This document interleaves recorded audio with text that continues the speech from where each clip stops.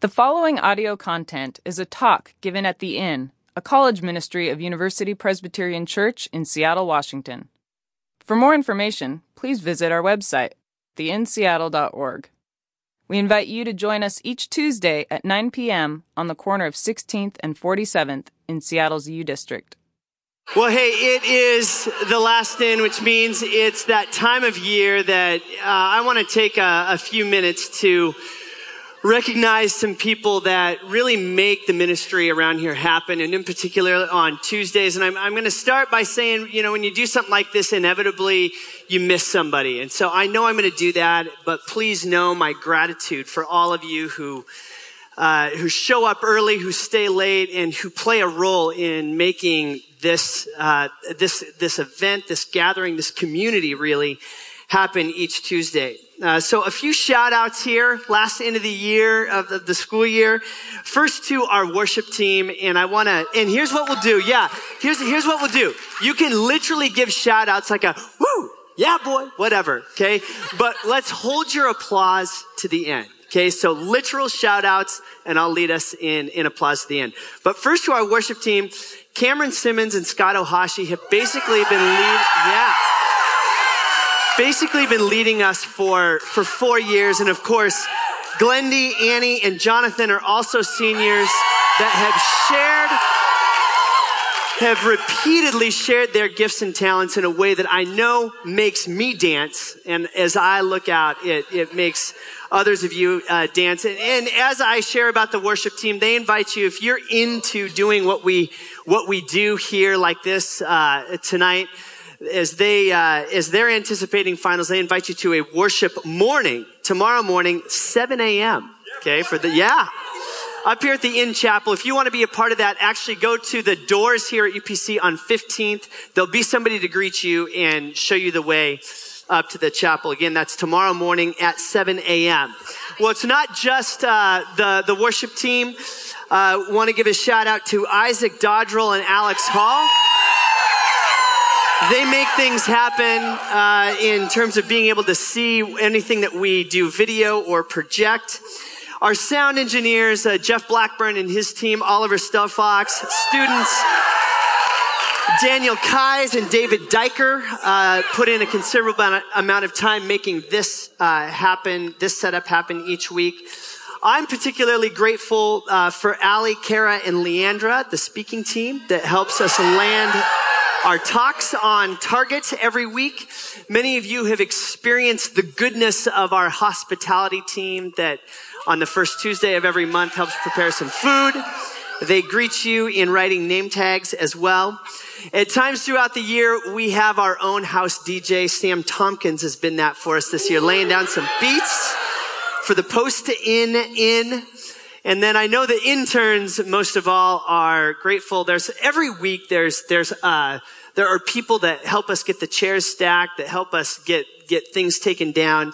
And we're grateful for those that step up every week. But the folks that have been most consistent in helping us out every week, we're grateful for Emily Bunch, Emma Mitsui, and Katie Brudwick, and for their help there.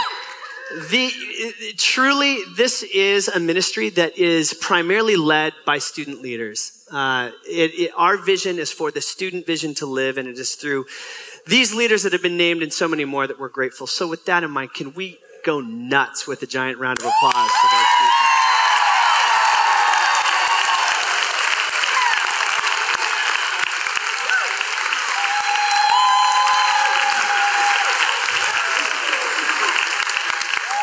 Okay. Hey, for our final in of the year, I want to invite the interns up. They are people.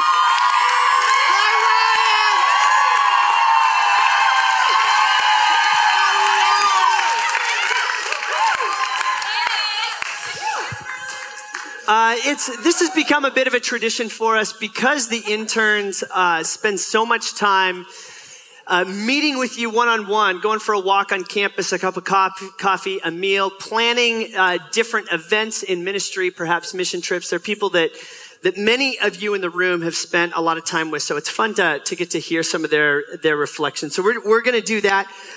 We've talked about a few questions that we want to have them reflect on. So I'm just going to fire a few things out there, and we'll get a chance to hear from each one of you. And for this first one, I'm interested to hear what you will share around really being the highlight of the year as an intern, besides working with me. But perhaps share a moment that stuck out and why that was. I don't care who goes first. Okay, you guys I'll go. can get it started. So I went to the Dominican Republic for spring break, and DR. There's this one day where we played baseball against a group of local Dominican kids, but it was like no game I've ever played. We were out in the middle of this sugarcane field. Has anyone seen Field of Dreams with Kevin Costner? Oh, yeah. Yeah, like that. Like in the middle of a field, it was dirt. We were using a sweatshirt for third base until we found a base. We found like cardboard or something. Like total pickup game. And it was so cool because it was people from the inn on one team, and it was a bunch of 13, 14, 15-year-old kids on the other team. And they had no equipment. And so literally every half inning, we would drop our gloves where we were. I was catching. I would switch gear with the catcher, drop the glove, drop the gear. And it was crazy because I got this vision of the kingdom. Shocker, the kingdom of God is not all white people. And everyone looks different, and we all share. And so it was this, I was sitting behind home plate watching Mr. Reneker, a.k.a. Jamie Moyer, throw some high heat at about 50 miles an hour. And, just watching it come in. You had a couple seconds to think, right? Like as he's throwing it, it takes a little while to get there. And so I was looking out, and just it hit me like God was saying, Ryan, this is my kingdom. This is my people. This. And it was the two teams. And I don't know, it was just really cool for me that like I got this, I don't know, like it never clicked before. Like the light bulb just kind of ding. So that was my favorite moment. Yeah, I'm glad to know there's baseball in the kingdom of God as well. My very favorite moment this year was watching you all serve one another communion at Winter Retreat. And communion to me is this enormous mystery. I mean, every church tradition views it differently as to who can serve it, who can receive it, what the bread and the juice or wine actually is. But what we do know about it is that Jesus first served communion at the Last Supper to the disciples before he went to the cross to his friends. And he said, do this in remembrance of me. And so every time I'm in front of you guys serving communion, looking you in the eyes and saying the body of Christ broken for you, the blood of Christ shed for you, I am overwhelmed that I have the privilege to look you in the eyes and extend grace to you, the grace of Christ to you. But specifically at Winter Retreat, when I was on the side serving communion to some of you who came separately, watching you all serve communion to one another, I was overcome with emotion because it was so beautiful to me that you were extending the grace of Christ to one another. And I don't really understand the mystery of communion, but what I understood that night was that friends were serving communion to friends. Broken people were breaking bread and serving to other broken people to say, the grace of Christ is with you. And you all came to the front to receive it from one another, from the people you trusted most. Thank you. Woo. So that was a really beautiful moment, and you guys inspired me. And I feel so privileged not only to stand before you and serve communion, but to be in a community that serves one another in that way and that trusts one another and loves one another. It was really beautiful. Thanks, Carly. John Calvin said, communion is a divine mystery that I cannot seek to explain. So consistent. Me neither. With Calvin. Exactly. For me, I think my mind immediately goes to actually a really specific conversation with a student first night of the DR trip on the beach under the stars. And it was just really incredible because I think I came into this job really pumped for like hanging out with people all day and talking to people and having conversations because everyone in the world knows that's like my favorite thing. But this was super different because I went on that DR trip my freshman year too when I didn't know anyone and I was like super lost and confused little freshman Brenna. And I remember the things that I was struggling with at that point in time in my life. And I remember how scared and anxious and confused I felt. And then I'm sitting on the beach this year with this girl talking about the same kinds of things and how she was struggling with them. And I just saw so much of myself in her. But what really stood out to me was not like, oh, I see so much of myself in her, I can help her, but realizing like I knew she was going to be okay because I could look at my own life and I saw like so clearly and tangibly God's faithfulness to me and the way that he had freed me from so many things. And I was looking at her just knowing for a fact that she would be free one day too. And I just felt like so incredibly loved by God in that moment. So I don't know, that was awesome. It was awesome to like connect with her in that way. And I felt really honored that she was sharing with me, but it was also just a cool moment to see what God's done in my life and that reflected through a person that I was talking to. You're not supposed to be out on the beach after dark in the DR, Brenna. I mean, it was in the hotel. I'm just kidding. For me, my favorite moment, or my highlight for one of my highlights for this year, there's a lot, but one of my biggest highlights was actually something I was looking forward to least, with this internship, and that was the Seattle mission trip. It was the first weekend of Christmas break, so we had to give up our first weekend of break, and then serve a population which I had never really interacted with, and that was low income and homeless, population in South Seattle. And to top that all off, I was grouped with about 7 or 8 girls. It was literally me and the ladies rolling deep. And, the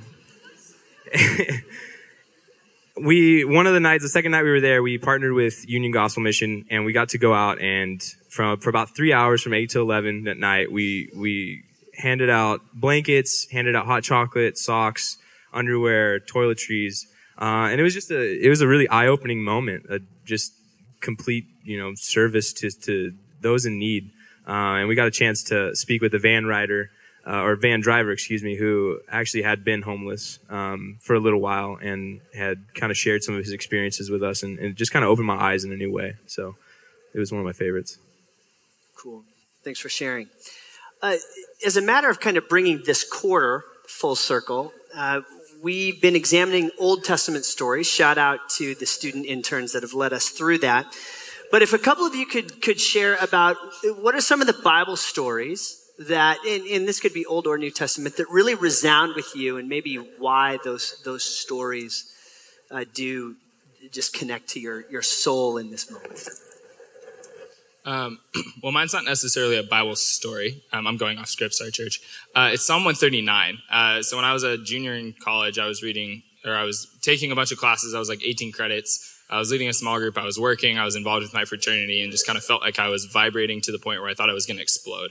I was super busy, never ever had a chance to just take downtime. And for me, that's really hard. I'm kind of like an extroverted introvert or an introverted extrovert, where I need time by myself and time just to unplug and unwind. And I didn't have that. And so I didn't have any peace or space. And so I started, I was talking to my mom on the phone, and she was like, Ryan, you should read Psalm 139. I was like, okay, Mom, because you asked me to, and you're going to ask again. Like, I'll read it, stop nagging me. And I read it every single day for like 3 or 4 months. And the premise of the Psalm is David, sitting before God and saying, God, you know me, you love me, like search my heart and know my anxieties. And it just really affirmed that God knows me. And it's this psalm of affirmation of who David is and that he is the Lord's. And it's just a really cool, like, centering story for me. So whenever I feel like I don't know who I am or what's going on, or I'm in a period of anxiety, I can read that and just, I don't know, it feels like God's speaking to me when I read it. And when he says, Ryan, relax. Like, I got you. I love you. This is who you are. I formed you. I've made you. You're mine. Like, why are you freaking out? That's probably like my favorite Bible story that comes to mind right now. Yeah. So my small group this year was studying at one point the life of Abraham. And in that particular study, we spent one night looking at the story of Hagar, Sarah, and Abraham. Hagar was Abraham and Sarah's Egyptian maidservant. So basically, she was a slave. And when Sarah couldn't conceive, Hagar was pretty much by our standard taken advantage of. Abraham bore a child with her. And she was used to bring this child into his genealogy. She didn't have a choice. And then when the child was born, Sarai and Hagar had a tiff, and she basically was cast out by her master Sarah into the wilderness. And in this story, God meets Hagar in the wilderness, and when they're speaking, she names God. She says, "You are the God who sees me." And this is the very first person in scripture to name God, to give God a name, and it's an Egyptian slave, which I think is really significant, especially since women don't get a ton of recognition, especially foreign women in the Bible, but you can find foreign women who get recognition in the Bible, so look for that. But for me, this was significant because that night, my core group, we finished studying it, and everyone was just like speechless because it was such a complicated story to investigate, and we wanted to see the beauty in it, but it's not really beautiful by our 21st century standard to see the way that this slave woman was mistreated and kind of just thrown a bone by God, that he would bless her and give her descendants. So we were sitting with both the unsettling side of the story, which is Abraham taking advantage of a foreign woman, but also with the redemptive side of the story, which is Hagar being spoken to by God, being honored by God, and having the privilege to name God. So for me, that was a significant story that stuck with me because it was the first time that I'd been leading a group, and I left the group saying, wow, I may have screwed them up for good. But it was really beautiful because that, I think, is how we should leave Scripture sometimes. Scripture doesn't exist to serve us. Scripture exists so that we can investigate it and question it and learn more about God's character through it. Yeah, good. Either two, you want to share? Or should we move on? Okay. One of the things that we talk about, particularly with student leaders, is that this is a ministry where we seek to help students discover and use their spiritual and leadership gifts. And no doubt that ends up happening for us on staff as well. So share with us just a little bit about what did this internship teach you about the work of God, perhaps in those specific ways, things that you discovered, maybe about you in that. How did God's work become more real to you is I think what I'm leaning into here. Another student that I meet with pretty regularly, who's very wise, once said to me, every single person that you come across has something to teach you about God. And that that was partway through the year that she said that. And I think something really crucial in me shifted when she said that, because I started thinking about my mentality towards ministry and interacting with people, and always feeling like, okay, there's people who I'm going to learn from God about, and they're going to pour into me. And then there's the people that I'm going to teach about God, and I'm going to pour into them. And almost this like pathway of knowledge that like flows downward. But the fact of the matter is that every single person that you interact with every single day is made in the image of God. And he's like crafted that person and given them a mind and abilities and traits. And so even if that person isn't defining themselves as a Christian, or they're not pursuing God at all, or they're something that you don't like, someone super different than you in some certain way, I think there's something to be said for truly listening to every single person, and learning about God through them. And so I think my definition of what it means to listen and learn about who God is has really changed this year. And yeah, I think to go along with that, there's a freedom in knowing that you can't really screw it up. The sun is going to rise in the east and set in the west. You're going to pay taxes. And one day, we will all be returned back to the ground. And most importantly, God will be God. God is going to work through you, going to work in you and with you and for you. And just kind of releasing any stress, just being free to proclaim truth, and just be you. That's what I've learned. And finally, okay, I'm pretty sure that everybody in the room, with at least one, if not all of you, is curious to know what's next. So before we wrap up, share what is next for you, and then what is something that maybe you've learned this past year, maybe it's something you've learned over the last 4 or 5 years, But what's your parting shot? What would be, one thing about the gospel, about Jesus, about God that you would hope for these students to know and understand? So what's next? What do you hope for them to know and understand? Okay, so next year, I guess in September, I start at Princeton Seminary. But in about 13 days, I drive down to California and live there for the summer and mooch off my parents for a couple months. Sounds awesome, doesn't it? Living with your parents again. Yes. But my parting shot. I think this year has been a year of learning that behavior modification doesn't work. I'm very much someone who is an external processor. I say a lot of things that are stupid. When I'm reaching my end conclusions, I end up with my foot in my mouth a lot. And so I've tried to counteract doing that by just not saying things, by trying to not do things anymore, trying to stop doing sin, and try and make myself look perfect. And I'm really bad at it. And I'm realizing that that's not God's heart for me. God's heart for me is not to just behavior modify myself into a little robot, because there's no beauty in that. And it's impossible. And so Third and I were walking last week, and we were talking about this question, and what kept coming up as I was processing was, I'm broken, and I can't fix it, and I'm broken.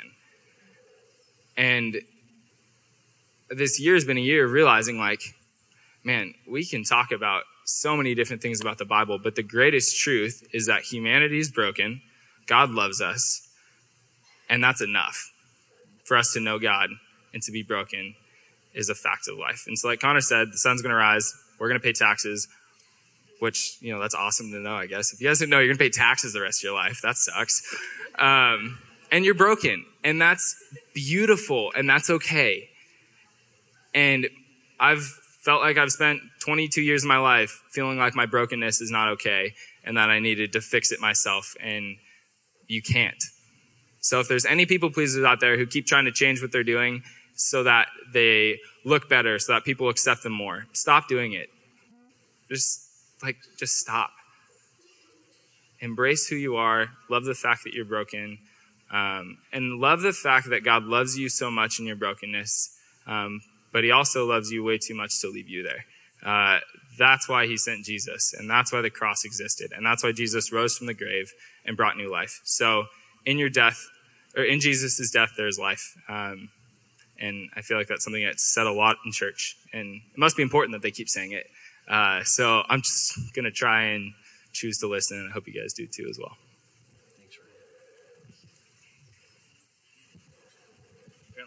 Okay, I'm going next.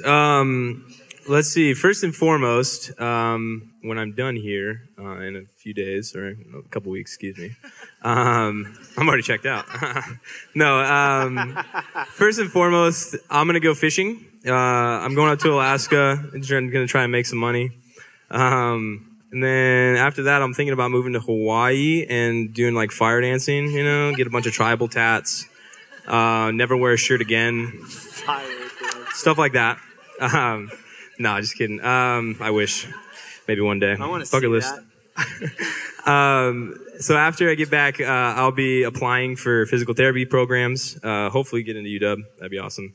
And then next year, just be kind of working, trying to find a way to make a little bit of money. And then hopefully, if everything goes smoothly, by the fall 2017, I'll be going through a physical therapy program and hopefully lead to some fun adventures. Thanks, Connor. Oh, yeah. Parting shot. See, checked out. What did I learn? I would say, for me, the biggest thing I learned is that we need each other, that we need people. We need community, we need friends, family, and those people around us to tell us what we need to hear, not necessarily what we want to hear. Give us what we need and not necessarily what we want. And just to be known, I think is something that me personally, I will be seeking for, and I think everyone else should as well. What's next? Well, Brenna and I are going to beat bop our way across the country because unfortunately I'm moving back to the South. But it'll be okay because I'm going to divinity school at Vanderbilt, which is exciting. It's what I wanted to do. Thank you. It's what I wanted to do since my senior year of college. So it's fun that I actually went through with it. But I'm sad to be leaving you all. I guess that's it for my next steps. My parting shot.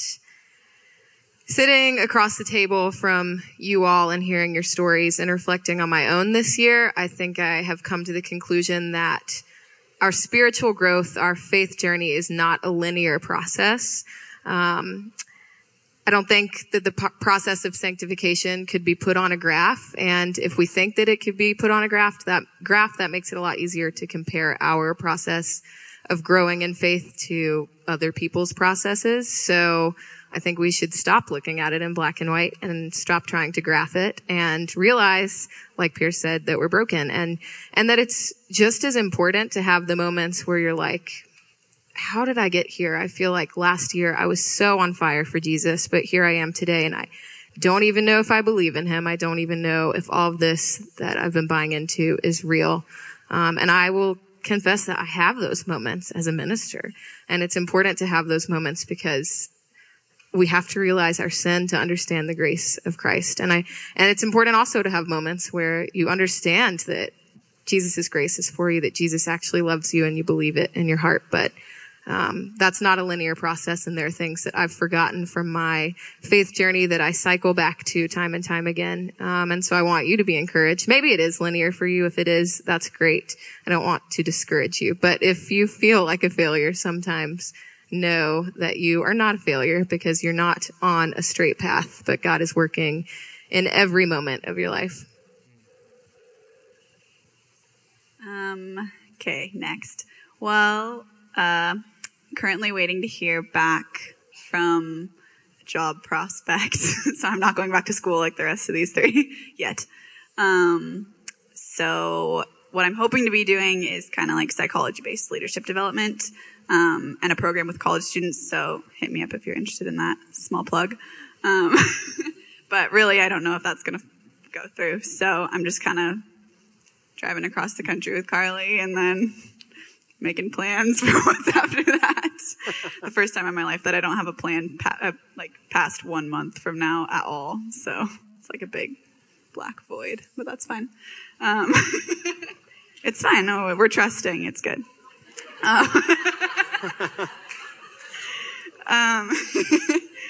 And then really all I have to say for parting shot is building off of exactly what these two already said. But it's just so important that we remember that everything starts with grace. I think we sometimes mix up the starting place as, what do I have to understand about God to receive this grace? Or what do I have to do to be in the grace? Or what am I missing? Or, oh, I'm not spiritually mature enough yet. Or I don't understand, or whatever it is. But the grace is the doorway, and you enter through it, and everything stems from there. And I think I've just learned a lot this year about what it means to desire God in a genuine way. And if you are striving to be good enough for God or to be a certain type of person, or if God is somehow like a means to a different end, you just aren't going to be desiring him in a genuine way. But if you can accept that grace first and grow out of that, then I think he's going to show you a lot more of what it means to truly desire him in a genuine way. And that's been really cool. So that's what I would hope to leave you guys with. Well, thank you, all four of you, for taking a year to share your lives with us and with our community, for the things that you've shown us about God. Thank you for sharing those reflections. And so will you join me in thanking these four servants for just a wonderful year?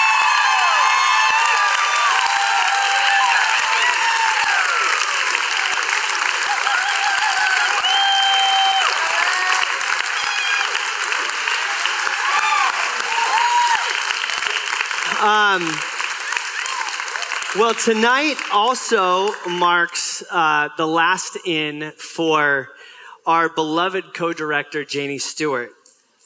And I want to, Janie, if you'd come up here. And as Janie comes up here, there's a few things that I want you to know about Janie after 12 years of serving you and other college students, that Janie has spent countless hours reading and exploring and teaching you all and those that have gone before you how to pray. She uses her keen intellect to lead us deeper into God's story, to opening up the scriptures for the sake of growing.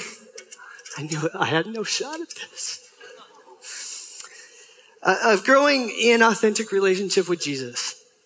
Janie thinks of you before she thinks of herself. And honestly, I can't think of a greater gift that somebody gives than the gift of thinking of somebody else, of thinking of you before you think of yourself. Janie has spent the last 12 years thinking about how is the time that we spend with students and the effort that they put in going to be worth it that much more with the things that we plan. She's thought about how to best connect you with a group of people that might bring about transforming relationship with Jesus, as she's thought about core groups and putting those together. She's prayed for you by name without telling you that she's doing so, because you applied for a core group and because she's writing name tags at the end on most weeks, and she has a bear trap for a memory. She doesn't forget. She's brought a little bit of sanity to what often feels like an insane schedule in an insane world. In our working together over the past 12 years, she's no doubt been the best colleague I could ever imagine, but she's also one that I include among my closest friends. She's not one for the spotlight. And so, Kelsey, would you come on up really quick as well? We have a gift for you, Janie.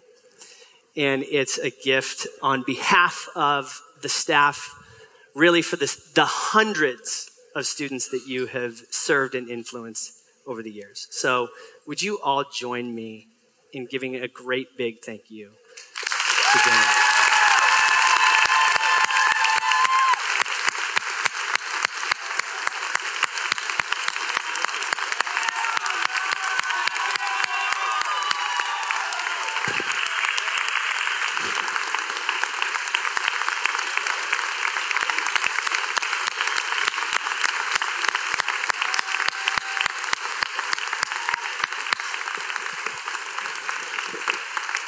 Hey, remain standing. I want to pray for the interns. I want to pray for Janie as the worship team comes up and leads us in a few more songs. Holy God, you are good. We thank you for the gift of each other, for the opportunity to be in community, to learn from one another, to know that you are at work, to learn about your grace, to know your grace, because we show up.